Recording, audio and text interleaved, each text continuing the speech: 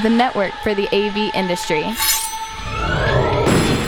What are you listening to? This is AV. This is AV Nation. This is AV Nation.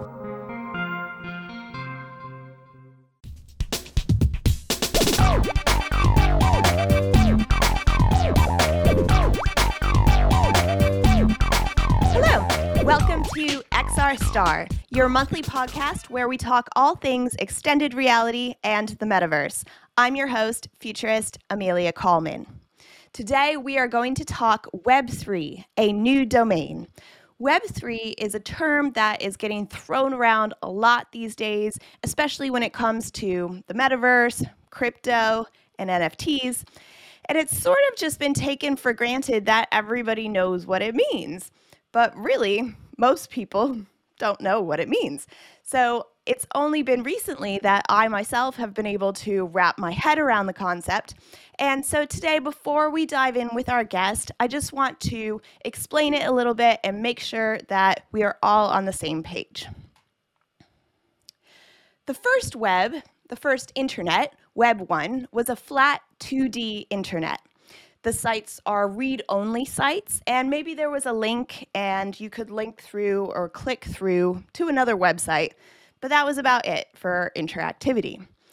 And then in 2004, we got Web 2, and this is when it started to become more interactive. This is when social media really started to take off, and we started to like, share, comment, subscribe, as well as curate our own feeds and pages.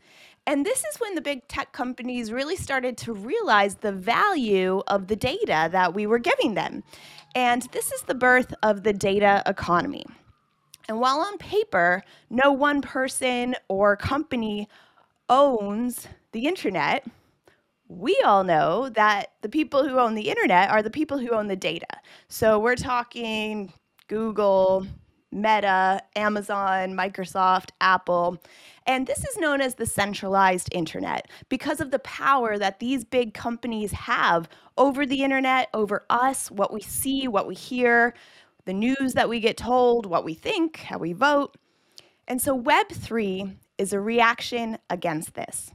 Web3 is a concept, it's an idea, and it's about people reclaiming the internet and our data. This is known as the decentralized internet, one in which we all own our own data and play a part in shaping the future of the internet. And this becomes possible because of blockchain technology. Blockchain is a digital ledger, and it is public, it is transparent, and it is trustless. What this means is today we pay other people through banks because the banks take the risk and they do the trusting between parties for us. But now we have technology that does the trusting for us. So you've likely heard of the Sandbox or Decentraland or Earth 2. These are decentralized metaverses that exist today, and there are hundreds more currently in development. And this is where our guest comes in. Tom Barrett is the president and founder of Encirca, an ICANN accredited domain name registrar. And today, as we're recording this, the company has launched AltRoots, the first Web3 trademark search engine. AltRoots enables brands to secure their own Web3 internet address on the blockchain, ushering in a new era of the internet. Tom, thank you so much for joining me today. Thank you, Amelia. I'm happy to be here today. Thank you for the invite. And take it away. Great. So before we jump into Web3 and learn about this big announcement, can you share a bit about your background and how Encirca came to be? Yes. Well, as you mentioned, I'm a ICANN accredited domain name registrar, similar to a GoDaddy that maybe you're familiar with. I founded the business in 2001 outside of Boston, Massachusetts. We specialize in the regulated top-level extensions such as .bank and .cpa, which require some custom engineering due to their strict eligibility requirements. And we started branching out into Web3 domain names several years ago. However, unlike the traditional Web 2, which has a high level of regulation, ICANN is the regulatory body for that, there are no regulations for Web 3 domain names. And that is why we launched AltRoots this week. And our tool allows trademark owners to not only find exact matches of infringing Web3 domains, but also close similarities. So for example, if you're a Microsoft, it would find Microsoft support.eth or Microsoft with a misspelling .eth. So our database today contains over 8 million domain names from Ethereum, Polygon, and Handshake blockchains, and we plan to add more over the coming weeks. Amazing. So you touched on it a bit, what Web3 domains are, but what does this mean for the future of the internet? So Web3 domains serve the same function as Web2 domains. They map very user-friendly identifiers to longer internet addresses. So in the case of Web2, it was an IP4 or IP6 address. In the case of Web3, are the cryptographic addresses for digital wallets, for example. And so that's the main use case. It's digital wallets, it's digital identities, and in the future, every consumer will have their own personal digital wallet. And this wallet will not just be for managing cryptocurrency and NFT collectibles like Bored Apes, but also as a single sign-on and as a repository for personal data that a consumer might be willing to share, such as your medical history when you visit a doctor in a foreign country. Wow, that's really interesting. I hadn't thought about it that way before. I know when we spoke last time, you had said I could even have my own name as my domain name in this new realm. That's right. So right now, if you're a Web 2 business like Encirca, I have Encirca.com. That's really branding two different businesses. It's branding my own business, Encirca, but it's also branding.com, which is run by a private company called VeriSign. The future will be to stop branding that second company. And so simply get your own .brand as a .Encirca, and you can do that through Web 2, has a path, although it's currently not open for business, but you also could do that via Web 3 as well. So you might as well get it for your own individual name as well.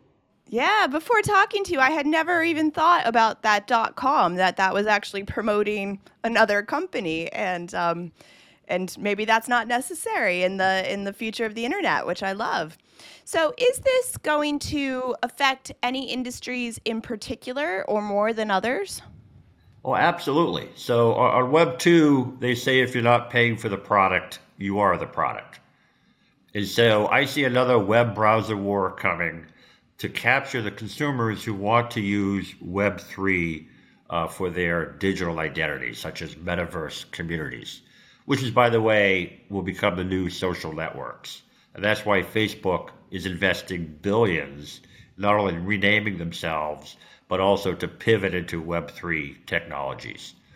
So one of the industries that will be impacted will be intellectual property and how people monetize intellectual property. And I'm not just talking about content creation like music and art, but also things like architectural drawings, software, patents will all be disrupted by Web 3. And so one of my questions is, because it's based on the blockchain and we understand it as being transparent and public, there's got to be a downside to that as well when we talk about the intellectual property and businesses going full on the blockchain. Can you explain a bit more about that and what your thoughts are? Oh, absolutely. So the way I explain blockchain to my parents and older siblings is that it is simply a chain of ownership. And so as long as you can trust the first owner, that it keeps track of all the subsequent owners of the particular asset. So the old adage is garbage in, garbage out. If you can't trust the first owner, then the blockchain doesn't have integrity. So in order for the blockchain to be successful, the initial owner in the digital asset has to be trustworthy. And many of the blockchain scams we're seeing today are because the identity of the scammer who initiated a project are anonymous. And so when they do a rug pull, you can't track them down. They're not being held accountable. Wow. Yeah, that's really interesting. So are you seeing any industries arising around that protection of the first initial person, or is that what you guys do, is you verify that first initial person on the blockchain? Yeah, there are definitely blockchains focused on high-end art and luxury goods that as part of their value proposition are being very careful to vet, for example, who can list certain things for auction. So Christie's and Sotheby's and folks like that. Our tool is also designed to help blockchains who are issuing Web3 domains to basically police their namespaces. So even though it's immutable and once someone had registered one of these names, you cannot force them to take it down, we're going to help folks like Ethereum's ETH and Handshake and Unstoppable police their namespaces against cyber squatters, which in the end will help their product as well. Yeah, that's another sort of, you just brought it up, that idea, because it's not centralized, you can't write Google's help desk and say, this just happened to me, can you work this out? So what do you think the resolution of conflicts is going to be like in the Web3 world? So, the other adage here is if you don't self-regulate, someone else is going to do it for you. And so the worst case scenario is law enforcement or governments decide that too many consumers are getting harmed and they need to impose some tighter restrictions on both cryptocurrency as well as NFTs. And so self-regulation is going to be key. There are organizations called decentralized autonomous organizations that allow different blockchains to self-regulate. And it will really be incumbent on those communities to discourage bad actors and the type of behaviors that really give their blockchain a bad name. Yes, we talked about DAOs on the last episode of XR Star. So if you are listening or watching and you're not sure what it is, you can go back to that one. So a lot of our listeners and viewers are pretty knowledgeable when it comes to extended reality, AR, VR, MR, and everything else that goes with it. And I'm also hearing from my clients at the moment that they understand that there's this tipping point coming when it comes to XR adoption, both on the enterprise and the consumer level.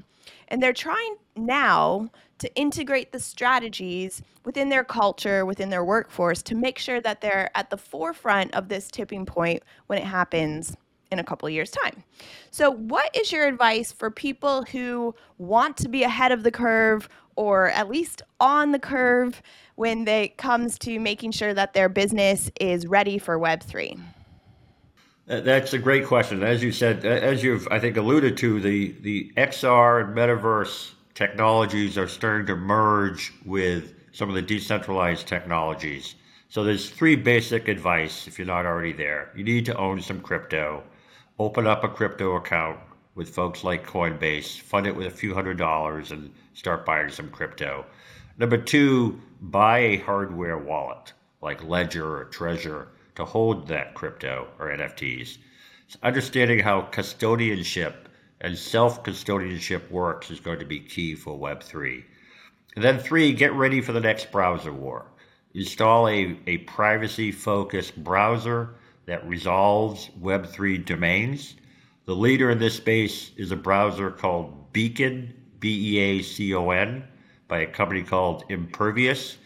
And it utilizes a new type of DNS technology called DANE, D-A-N-E, that allows you to do self-encryption of your data. And so you truly have more privacy than any other browser that exists in the marketplace. And there are other browsers that are trying to do this, such as Brave, Puma, Aloha, but Beacon is far ahead of the pack.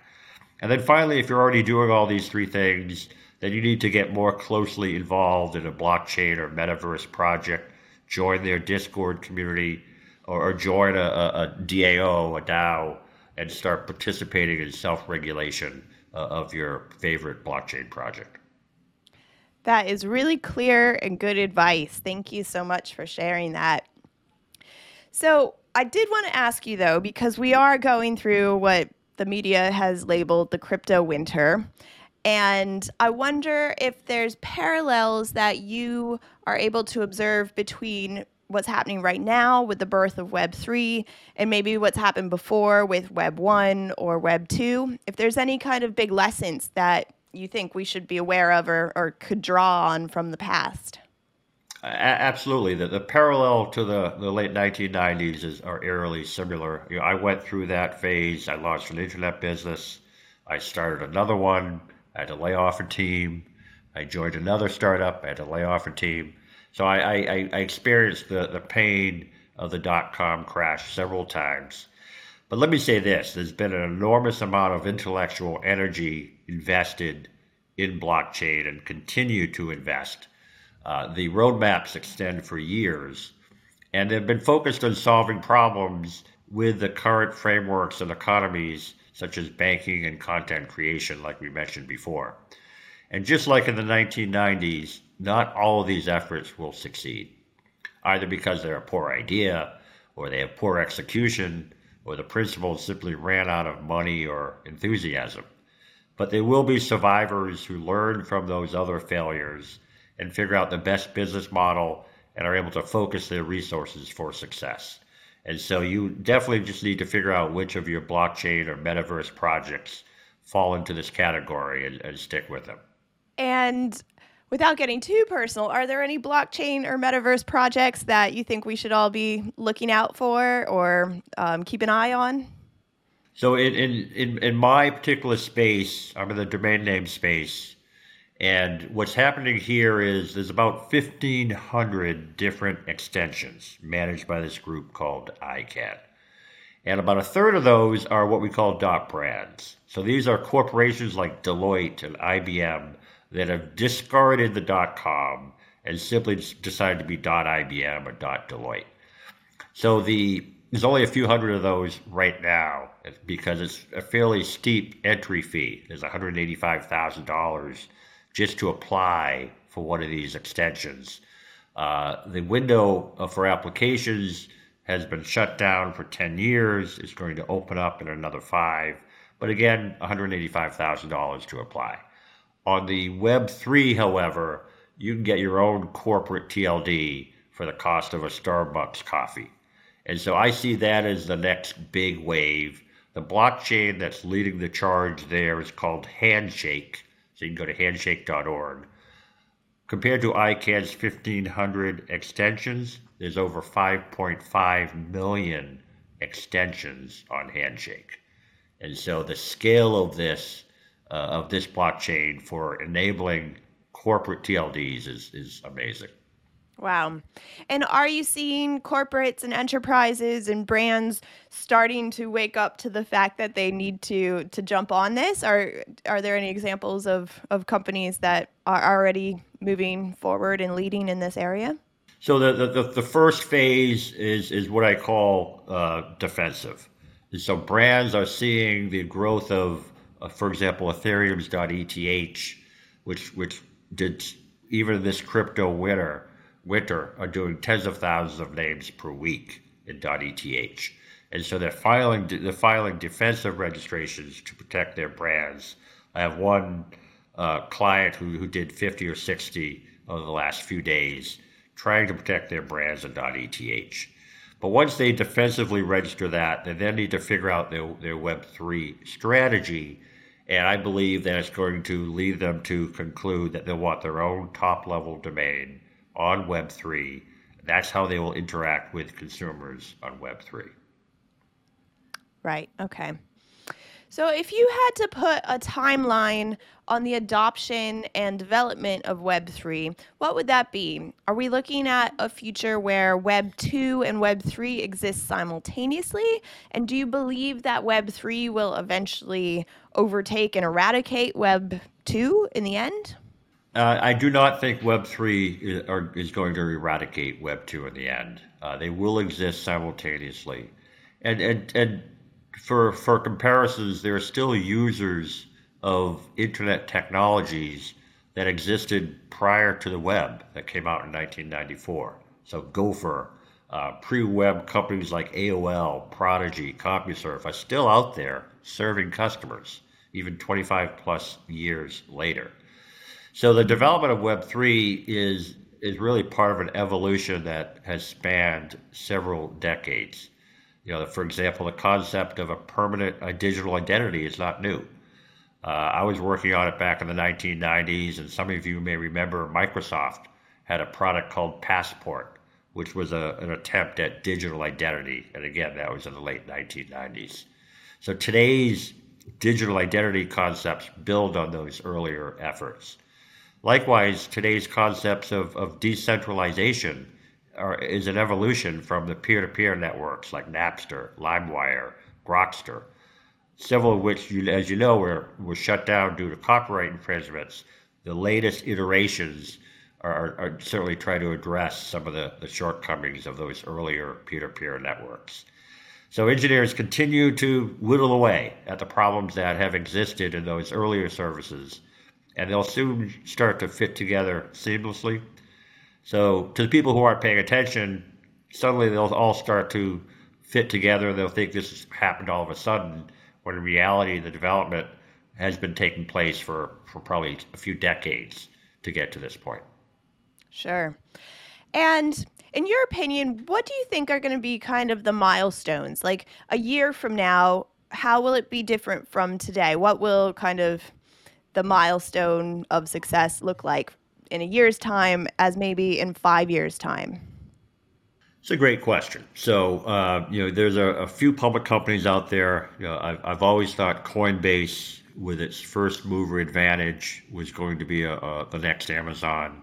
Obviously, they just announced some layoffs this week, but I think they're going to survive. And so when you start to see more digital wallets being created at a place like Coinbase, and as a public company, they're required to be transparent about it, you'll know that the market's starting to come back. And so a year from now, I would expect Coinbase to be doing better than it is today. The stock price will be up. I think cryptocurrencies will start to recover, both Bitcoin and Ethereum and a few others. And so those are the milestones I would look for a year from now to be happening. And any ideas about 5 years from now? Wow. So 5 years, as I say, things are not going to go away, but 5 years from now will be interesting. That's when ICANN is expected to start allowing new extensions. And they'll come up against the fact that the Web3 domains have already captured some of the strings that now people want in Web2. And so we'll have to start addressing the collision factor between the two different namespaces, and then regulation, I think, will start to come into play. But it's not going to happen very fast. But it'll be a fun time to participate in. And I'm just curious, why does ICANN have that cap and they're not selling for 5 years? I would think that if there's money to be made, they would be trying to make money. Well, no. Well, it's not a profit-making organization. They're a nonprofit in California. Gotcha. But their mission is security and stability of the internet, and so rightly so, they're very cautious about introducing changes that might disrupt the stability. And stability is not just your website doesn't work anymore, but it's consumer confidence that again they're not being scammed, that their money is safe, that their data is safe. And as we're seeing, Web3 is trying to already address the fact that, hey, maybe your data is not that safe. But certainly their mission and security and stability, they've done it well the last 20 years, and I think they'll continue to be cautious about introducing changes to the internet. And another kind of question like that, because I'm just still trying to wrap my head around the background a bit. So the .com, a company owns that, and they make money every time somebody buys a .com. Is that how that works? That's correct. So the company who has the .com franchise called VeriSigns, a public company, they originally received that contract. It was called Network Solutions back in the 90s. It was a government contract to run some of the major top-level domains. Today there are 1,500. So there are private companies running .ninja, .bank, .cpa, .sucks. They're all private companies. The biggest is a company called Donuts that has over 400 extensions, but there's also operators of single TLDs like .club, .buzz that are out there as well. So each one is a natural monopoly when it comes to the Web 2. They could be copied on the Web 3. Interesting. Thank you for filling in that gap in my knowledge.